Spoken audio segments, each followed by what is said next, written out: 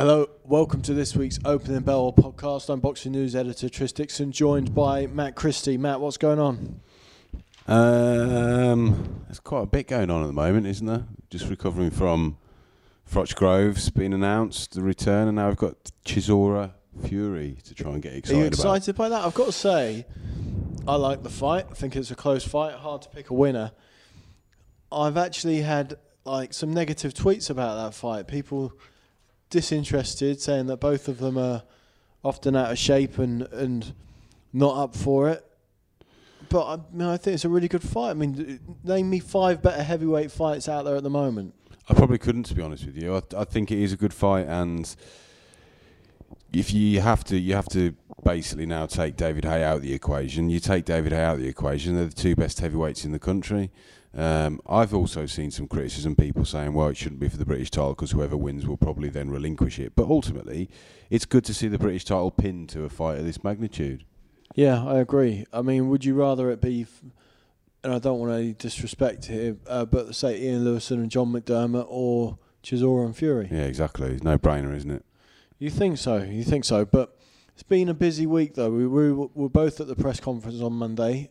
Fury and Chisora were in fine fettle. Anything you can take home from their first head-to-head? You know, who has the upper hand? No, I mean, Fury absolutely thrives in situations like that. Sometimes his mouth runs away with him before his brain has got time to catch up. There's a few little moments like that, but that's no surprise. Fury loves that kind of stage. The one thing I did notice is that Fury looked a lot trimmer than he did. He looked a lot trimmer at the press conference than he did the last time I was in the ring against Joey Abel. And Derek looked in fine shape too. Yeah, and hopefully they will. I mean, neither of them are going to turn up sculpted and body beautifuls, but hopefully they will both be in the best fighting shape. And if that is the case, then we've got an interesting fight. Yeah, I think the only time I thought I saw anyone rattled was Chisora slightly, when Fury was saying, I mean, Chisora had been saying that he was experienced, he'd been around, he had his defeats and learned from them. Tyson Fury countered and said, basically, you've taken some beatings off some big fighters, some big punchers, and it's all mileage. And Chisora didn't seem to like that much. That was my observation, and I wonder if that was a plant from Fury, whether he's trying to get into Chisora's mind that, you know, maybe he has taken some big hits and that, you know, the run of hard fights that he had where he sort of lost 3 or 4 on the spin and fought some decent guys is taken a toll. It's certainly something interesting. It hadn't occurred to me prior to that, but I noticed kind of Chisora look a little bit peeved by that comment. But if you do think about it, I mean, Chisora has gone through his career, and one of the things that people will always say about him is he's got a fantastic chin. And it's easy to pick holes from the outside in what has been a good, an impressive resurgence. But there have been times during the combat. Edmund Gerber rocked him momentarily. Parla also had Chisora rocking at some point. So yeah, perhaps Chisora's punch resistance is slowly being eroded. I still, though, do think that Chisora is in the form of his career at the moment. A lot of people think Fury, because he won before, will win again. Is it that cut and dried? No, it's not that cut and dried. Nothing ever is it, in boxing? But you also, the fact the fight went the distance, and Chisora wasn't in great shape. You could also argue, really, that Fury wasn't in great shape then either. And although Chisora had his moments, Fury won that convincingly. At the end of the 12th round, there was absolutely no doubt in my mind that Fury had won by 6 or 7 points on that night. And it's quite rare then for a rematch, when a fight's gone the distance and somebody has shown their superiority over the full distance, for that result to be reversed. So I can understand why Fury will be the favourite, and he is the favourite, but I do make Chisora a very live underdog, because when he had his moments in that fight, he was unsettling Tyson.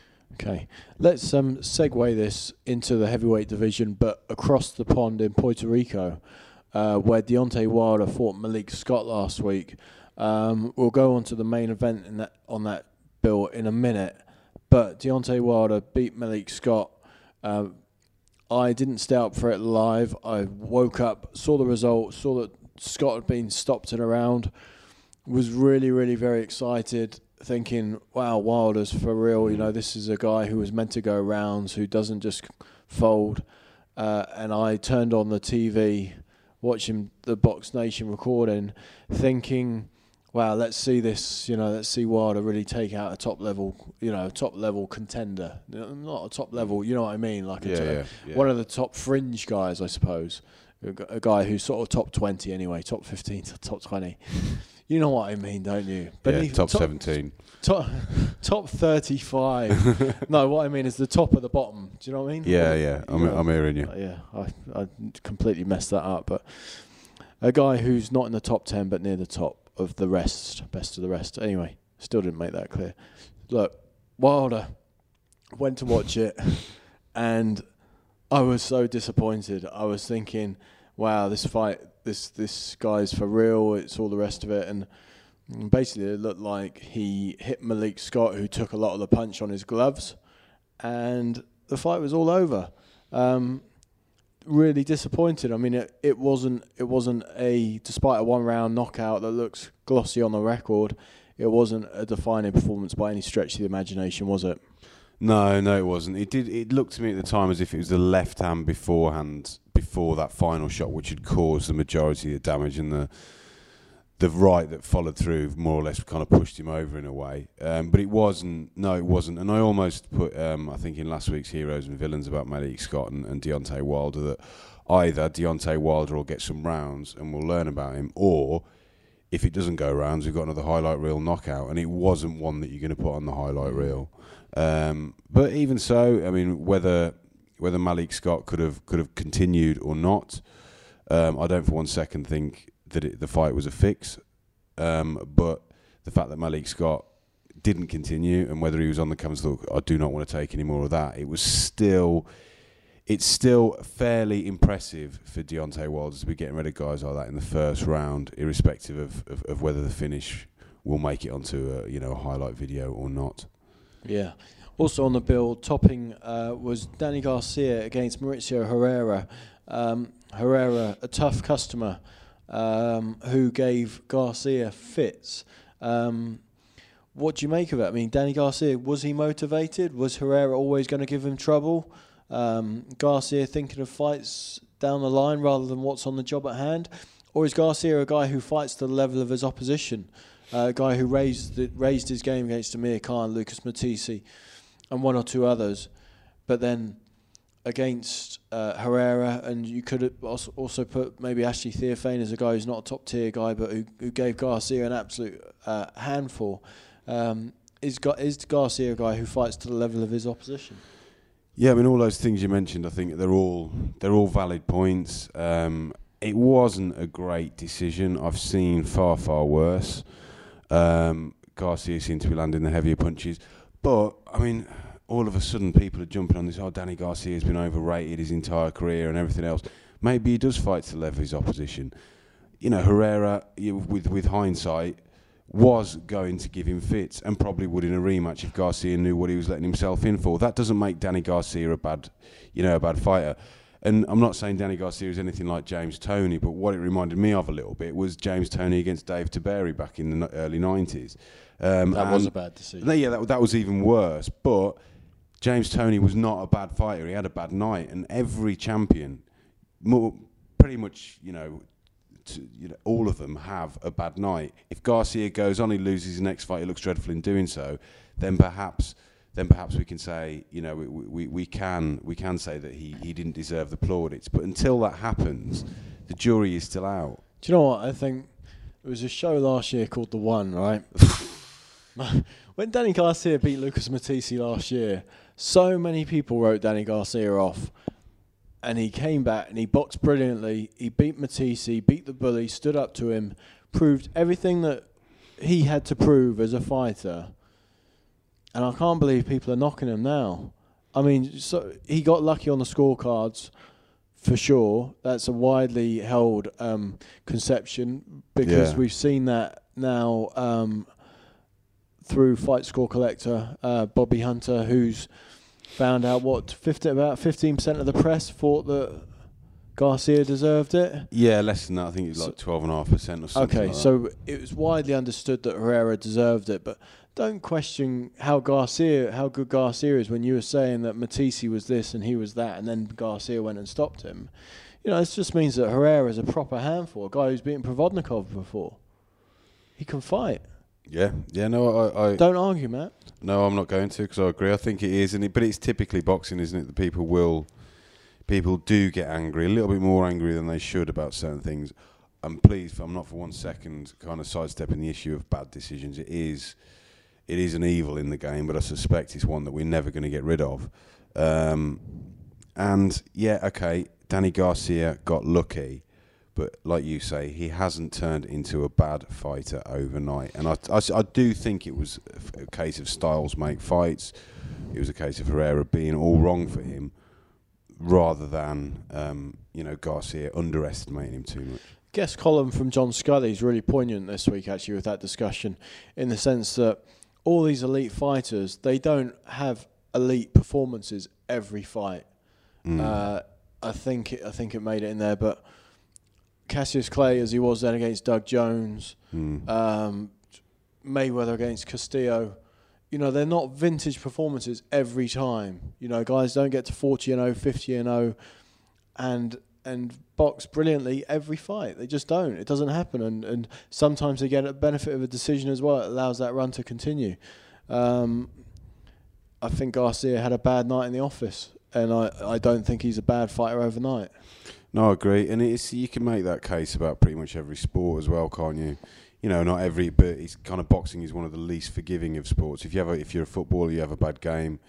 Okay, it happens. You're a tennis player, you have a bad game, or you have a bad game. Then there's another tournament coming up in a few weeks' time.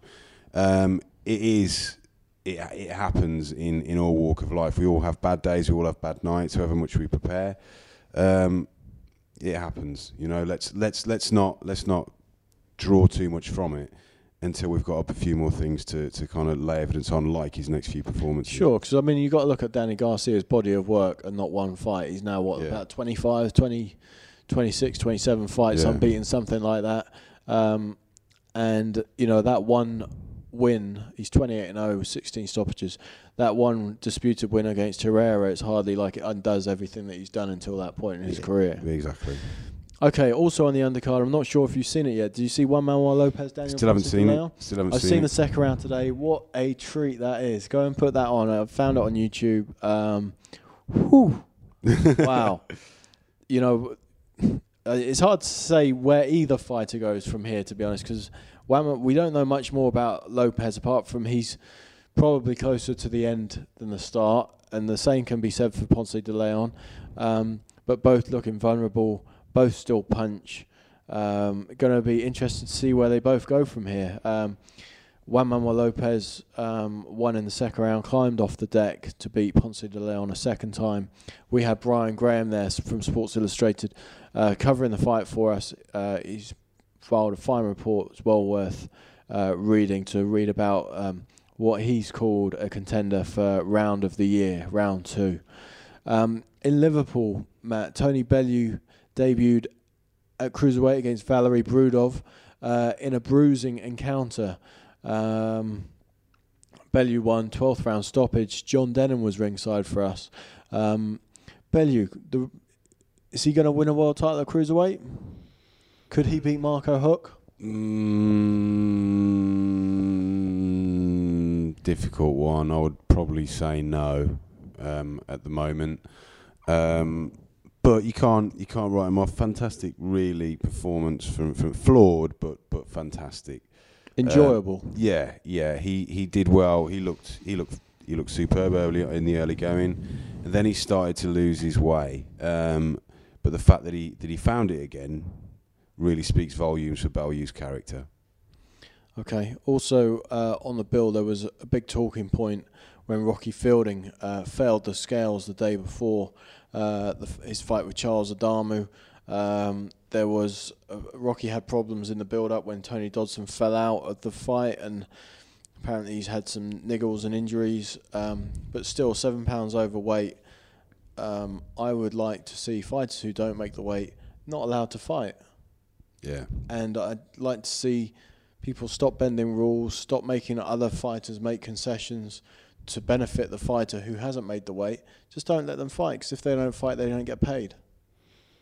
Yeah. And if they can't make the weight safely, then they shouldn't be in that weight class. No argument with that. Kell Brook fought Alvaro Robles, or Robles, depending on... I like Robles. Depending on your commentary. Brook, I mean, it's hard to say. He did what he needed to do, really, didn't he? He did do what he needed to do. I'm still not as convinced by Kell Brook as I was a few years ago, I'm afraid. I'm not sure what it is, but there's just something there with Kell Brook that I'm not convinced by. But I do think the fight with, be it Sean Porter or Paul Malignaggi, is one where you can make a strong case for Brook being the victor. Yeah, I think the thing is with Kell Brook, I give him a shout against either of those fighters. It's just whether he's been waiting around too long now, whether he's still motivated, whether he still believes he can do it, whether he still has that enthusiasm and ambition to deliver at that level. Because it seems like he's running out of motivation for the level that he's been boxing at.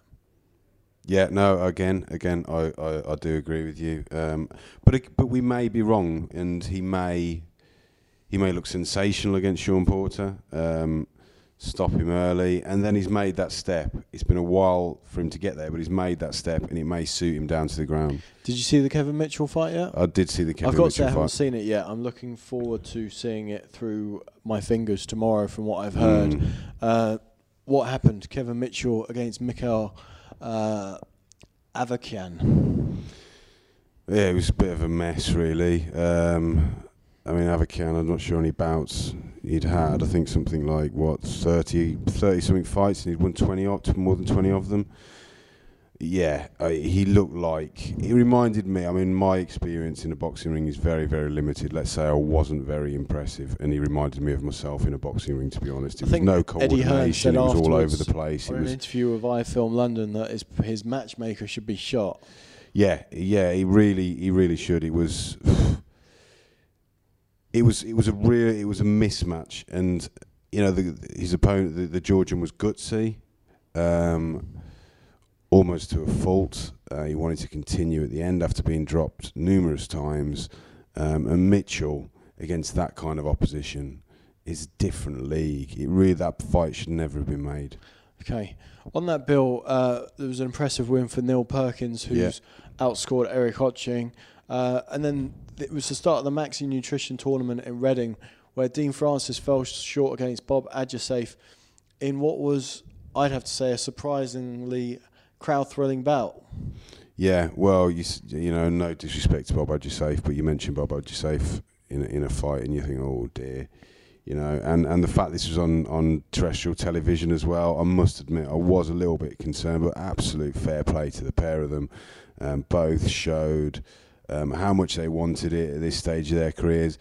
Ultimately, it all came a little bit too late, I fear, for Dean Francis. And, you know, Dean Francis, was it Tony Oki he beat in 9 rounds in 2008, 2009? Yeah, I was there, I covered that fight. That was a cracking fight, really, wasn't it? But Dean Francis, he was one of those I thought would go on to world level, and he never quite made it. Injuries really hampering his progress all the way. He'll go in the category, I think, as one of the best Brits never to win a world title. Yeah. I think, you know, not up there with Bob McGraham and maybe the elite guys, but certainly with that super middleweight division, as it was at the time, you know, he was one of those guys that could have been pitching against someone like Marcus Bayer, someone like that. Yeah. Glenn Catley would have been a big fight. So, you know, there was guys out there that he might have beaten had he been able to stay healthy through his entire career. This weekend, we've got in previews of the Atlania Solis-Tony Thompson fight, which you've done, and I've looked at the Channel 5 offerings with Kid Galahad, and a really interesting fight, which I found really tough to call, between Danny McIntosh and Travis Dickinson at light heavyweight. And John Dennon's spoken to Luis Collazo, who has thrown his name in the hat for the Amir Khan fight. Would you like to see Khan fight Collazo? Yeah, I would. John and I were talking about this last week. I would like to see the fight, but I think if I was an advisor of Amir Khan, I'd probably tell him not to.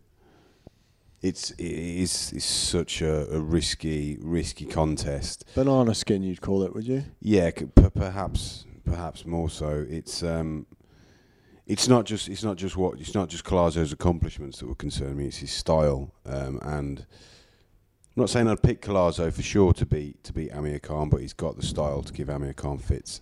But on the other hand, if Khan comes out, stops him or wins every round and does a job on Collazo that very, very few have, if anyone, then Khan quite justifiably can put himself in the welterweight mix. Okay. And then John has also spoken with Tony Jeffries this week, who's living it up in Los Angeles with his Box and Burn gym. A feature that's well worth a look as John speaks to the 2008 Olympic Games bronze medalist about life as a trainer, having had to retire from the sport through hand injuries. So there's plenty of interesting stuff in the magazine this week. Matt, I said to the readers, or listeners, should I say, online, that we would answer some questions. Okay. So let's get started. From our friend Bobby Hunter, actually. Fight Score Collector, do you think refs, judges should be demoted, promoted for good or bad performances in the UK and worldwide? It would be an ideal scenario if we could do that. But then how do we monitor their performance? It would be interesting. I know there are cases where judges are called in and they're asked to watch the fight again and explain exactly why they called the fight as they did. But who does their answer have to satisfy at the end of the day? It's a grey area, as sport is absolutely full of grey areas. But in an ideal world, if we could conclusively say that a referee or a judge or an official had a bad night, and then after one, or maybe after two or three, or what? Because after one, it's quite harsh, isn't it? If someone makes a mistake, and certainly if they hold their hands up, they haven't done it before. Do you think 2 strikes, 3 strikes, or do you think one fight, get demoted and perform better lower down and then get promoted again, just so it could be as simple as that? It's a good question, and I guess we're all prone to mistakes, so I guess you have to give them one chance to get it wrong, but very often just that one chance can really put somebody's career back. Okay, I'll take the next question, which comes from Josh Stables. Do you reckon Golovkin will step up a division or go down one and fight Mayweather in the near future? I'd like to see Mayweather Golovkin. I really would, but I can't see it happening. I can see Golovkin going up simply because I think that Chavez fight could happen, and Chavez will want it at 168, maybe 178. And so I can see Golovkin moving up to super middleweight, where there's obviously a lot of fun fights for him. There was talk of him fighting Froch as well, so Froch fights Groves, that's another fight for him there. Basically, if he's not going to get the Martinez-Cotto fight, there's not really any point in him staying around at middleweight any longer. So the options, the money will be at super middleweight. So I see him moving up. Matt, let me see. Are people going over the score saying Garcia Herrera was going over the top, I guess, saying Garcia Herrera was a robbery? It was a close fight. I had at one point to Herrera. That's from Andy P. Yeah, I mean, I think people have gone over the top. I've seen far worse decisions. And I mean, you mentioned Bobby Hunter there. He scored it level. There was a few people that scored it level. There was a few people at it 1 point either way. I think when it's a robbery, that's when you've got 100% of people saying, or 99% of people saying that the wrong guy won the fight. That's when it's an outright robbery. In answer to that question, I agree with the essence of what you're saying. I think too much has been made of it. Okay, let's answer this question together from Suki Haya. If you could create 4 fights for the Froch Groves 2 undercard, what would they be? Obviously, you've got to have a match from Slant, given the promoters of the show. So you think of their stable. It would have been ideal for Barker Stern, wouldn't it? Or Bellew Cleverly. That would have been interesting. But the thing is, it's sold out, right? So what's to gain by putting on any other great fights? I mean, that's what the promoters would say. But the question, I suppose, is if you could create any 4 fights for it, what would it be? It's a tough one. Well, there's talk of Kevin Mitchell fighting Miguel Vasquez for a lightweight title. Not a fight I'd love to see, but I'd like to see Mitchell against Gavin Rees on that bill. I'd like to see that. That's a good fight. Given that Corolla's fighting Murray in April. So can we go with that? Can I put that on Mitchell Rees, just on the wish list? You think maybe you could get some Lee Selby action on there, possibly? Trying to think. Obviously, put Big Josh in with Matt Skelton. Matt Skelton, you reckon? No. Sprott? Yeah. Although they're both, again, no disrespect to Skelton or Sprott, they've both got a little bit of, they could be sparked in 20 seconds look about them these days, haven't they? But I think, maybe Sprott. Yeah, okay. Yeah. So Sprott and Anthony Joshua, and then, I mean, you'd like a couple of really high caliber fights, wouldn't you? Bellew's just fought, so I can't see him being out again at the end of May, and a bruising fight it was too. Quigg's fighting in April. It's quite slim pickings. It is, and ultimately as well, with a fight of this magnitude, and I might be kind of going against general consensus here, but do we need to stack it? Do we need to stack? Well, they said 4 fights. I hear there's only going to be 5 or 6 fights on the bill, full stop. But I mean, what? Because of curfews and what have you. And I'm not, but if you look through history, and it was kind of almost like a recent phenomenon. When I say recent, kind of like 80s, 90s, where cards were suddenly stacked. But you go back a bit further than that, and what was the support for Ali Frazier, for example, and a lot of those fights. If you look, there's the support. There's a massive gulf because people are just there to see that one fight. And also, I mean, when you are there and you're watching, and as much as you cannot wait for that main event, the Froch Groves, if you've just been through 4 12-round fights beforehand, as much as you've enjoyed them, you're a little bit drained. Whether you're a punter, whether you're working there, whatever, it's a little bit much beforehand. It'd be like watching 3 or 4 films before. It'll be like going to the cinema and then banging on 3 or 4 films before. Or watching two championship matches before Premier League. Yeah, exactly. Okay. So in answer to Suki's question, we'll figure it out. We'll Frampton Quigg. Could we not bang that on there? Let's imagine Frampton's not fighting in April. Yeah. I mean, there's fights that you'd love to see. I mean, if say it's a dream scenario, you'd have Bellew Cleverly, Frampton Quigg, Joshua and Burt Cooper. I think that's the answer he was looking for. But kind of if they could have one other title fight, and then some really nice, intriguing, like 8-10 rounders. Yeah, Mitchell Rees. That would do it. Mitchell Rees. So there we go. We'll stick with that card. Yeah. Okay. Now, a question from Dewey Powell. Is it live this week, the podcast? No, it's not. Sorry, we've just recorded this. Question from Brad. What's your take on the Froch Groves ticketing situation with so many being sold on the grey market at exorbitant prices? I hate it. I think it's terrible.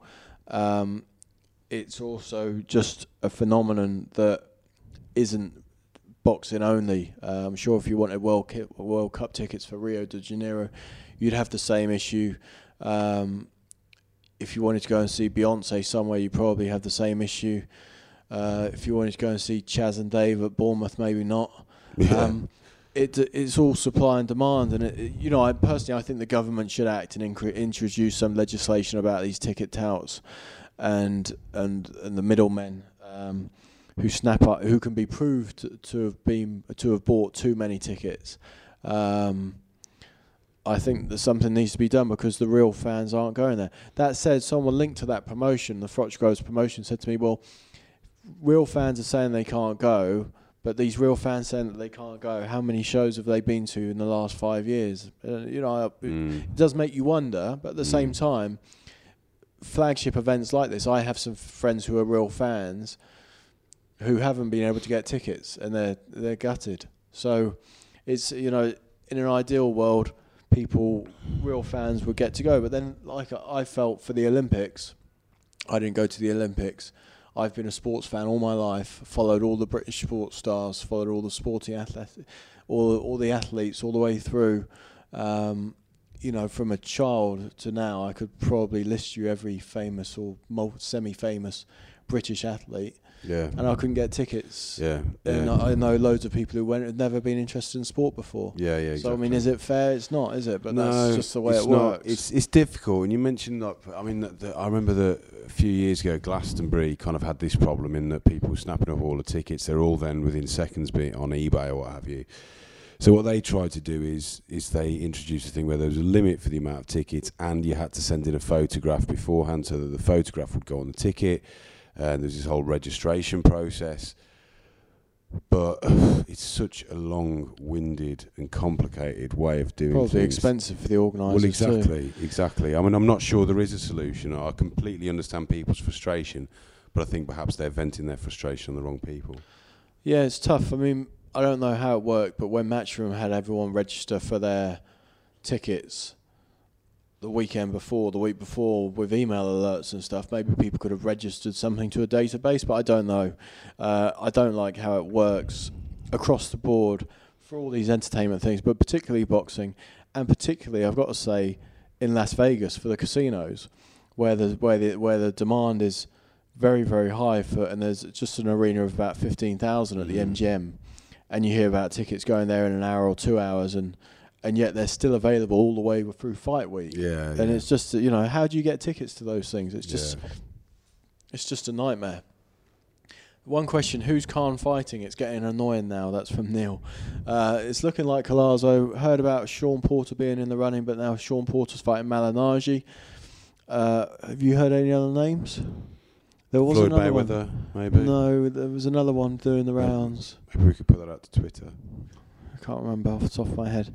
But there was Collazo, there was Porter, who it's obviously not going to be, and there was someone else. It might come back to me in a minute. Let me see. With Brook fighting at 152, Fielding and Canelo overweight, is there a fine line between in best shape and making weight? This is from Kasim. Now, I'll take a bit of this question on. I mean, the situation with Brook is it was a non-title fight. He finds making welterweight hard, so it was unnecessary for him to drag his weight down to 147 pounds because he didn't need to make that. You know, in the past, there have been a lot of non-title over the weight fights and over the weight, catch weight fights where boxers have kept busy. Canelo was agreed at a different weight, wasn't it? But he came in a pound over. Yeah. A pound is tough. It's not ideal, but it's not quite the same as Rocky Fielding, 7 pounds overweight. Is there a fine line between being in the best shape and making weight? I think if you're making weight, you're probably not going to be in the best shape. I think, probably, I don't know, 70% of boxers are probably in weight classes that they shouldn't be in. I might be speaking for, I just banded that figure out there, but, if it shouldn't be such a struggle where fighters are really boiling themselves down to make weight, that's for sure. Okay, let me ask two more, Matt. Sense your boredom kicking in. This is from Colin. What's the point of Chisora and Fury boxing for the British title? Both will vacate. Title's frozen again. Wouldn't it be better for the next tier down to contest the title? Fury fight doesn't need the added attraction other fights do. Just think they're above that level, and it will give other fighters a chance to get some momentum. Well, no. Well, maybe the fight doesn't need that, but I think the British title certainly does. The British title has sometimes been lost over the years. It hasn't had the interest that it had many, many years ago. Back in the day, people like Henry Cooper and what have you defending their British titles would be front page news across all newspapers, not just on Boxing News front pages. And I think it's nice to see that. And I think, as you said earlier, Tris, as well. Who else is going to contend for the British title? Okay, if the British title is effectively suspended by this Fury Chisora, then at least it gives some other guys to kind of make their case to say that they deserve to be fighting for the British title. I don't see why it's a bad thing. I don't. I think it's all good for the fighters involved, and for the British title, and for the reputation of the Lonsdale belt. Okay, nicely summed up. I get what he says about keeping it moving and, you know, getting other fighters to fight for it and stuff, but this is a big fight, so let's lump as many marbles into it as possible. The European title's also on the line, which, you know, the winner, I don't know, he might vacate and free that up while he goes on and fights for the world title. We'll just have to see. One more question. Should the British Boxing Board, this comes from Wes Palmer, should the British Boxing Board of Control keep retired fighters involved in the sport, train them in judging or officiating fighters? That would be great. It would be great if there was more for old fighters. It would be good if there were pension funds, retirement plans, training programs. It would also make sense for the judging and officiating of fights. However, I think there's more than 1,000 active fighters at the moment in the UK, and I'm sure there can't be 1,000 roles for them all. So it's not feasible to do that, but there's nothing wrong with ex-fighters getting involved. In fact, I'm sure many of the listeners know, but obviously British Boxing Board of Control General Secretary Robert Smith was a former professional himself who once fought Lloyd Honeyghan. Yeah. And like a lot of people, didn't last the distance with Lloyd Honeyghan. Hopefully that answers that question. It's been another thrill ride, Matt. I've enjoyed it. It's been good. I've enjoyed it despite accusations of boredom. I have enjoyed myself. Okay, good. Moving swiftly on. I think we're there. We will be back next week, I'm sure, talking about the delights of Sheffield, where Kid Galahad's in action. Talking about the heavyweight clash that you've previewed this week, Tony Thompson and Lenny Solis. A really tough fight to preview, Matt. I'm glad I didn't have to make the call on that. I keep getting asked all the time who's going to win between Froch and Groves, all the time, to the point where someone just asked me that at lunch a minute ago, and I couldn't. The question had lost all meaning. Yeah. And I mean, my response is quite a standard response now. I think that fight could be, and obviously we'll know nearer the time, won or lost during the press events and the build-up to what happens on May 31st, which means I will be keeping my opinions on that, on who's going to win, close to my chest until preview week, because I think there's a long way to go in that build-up. Until next time, guys, thank you very much for joining us. This is me and Matt Christie signing off after another opening bell. Thanks for listening.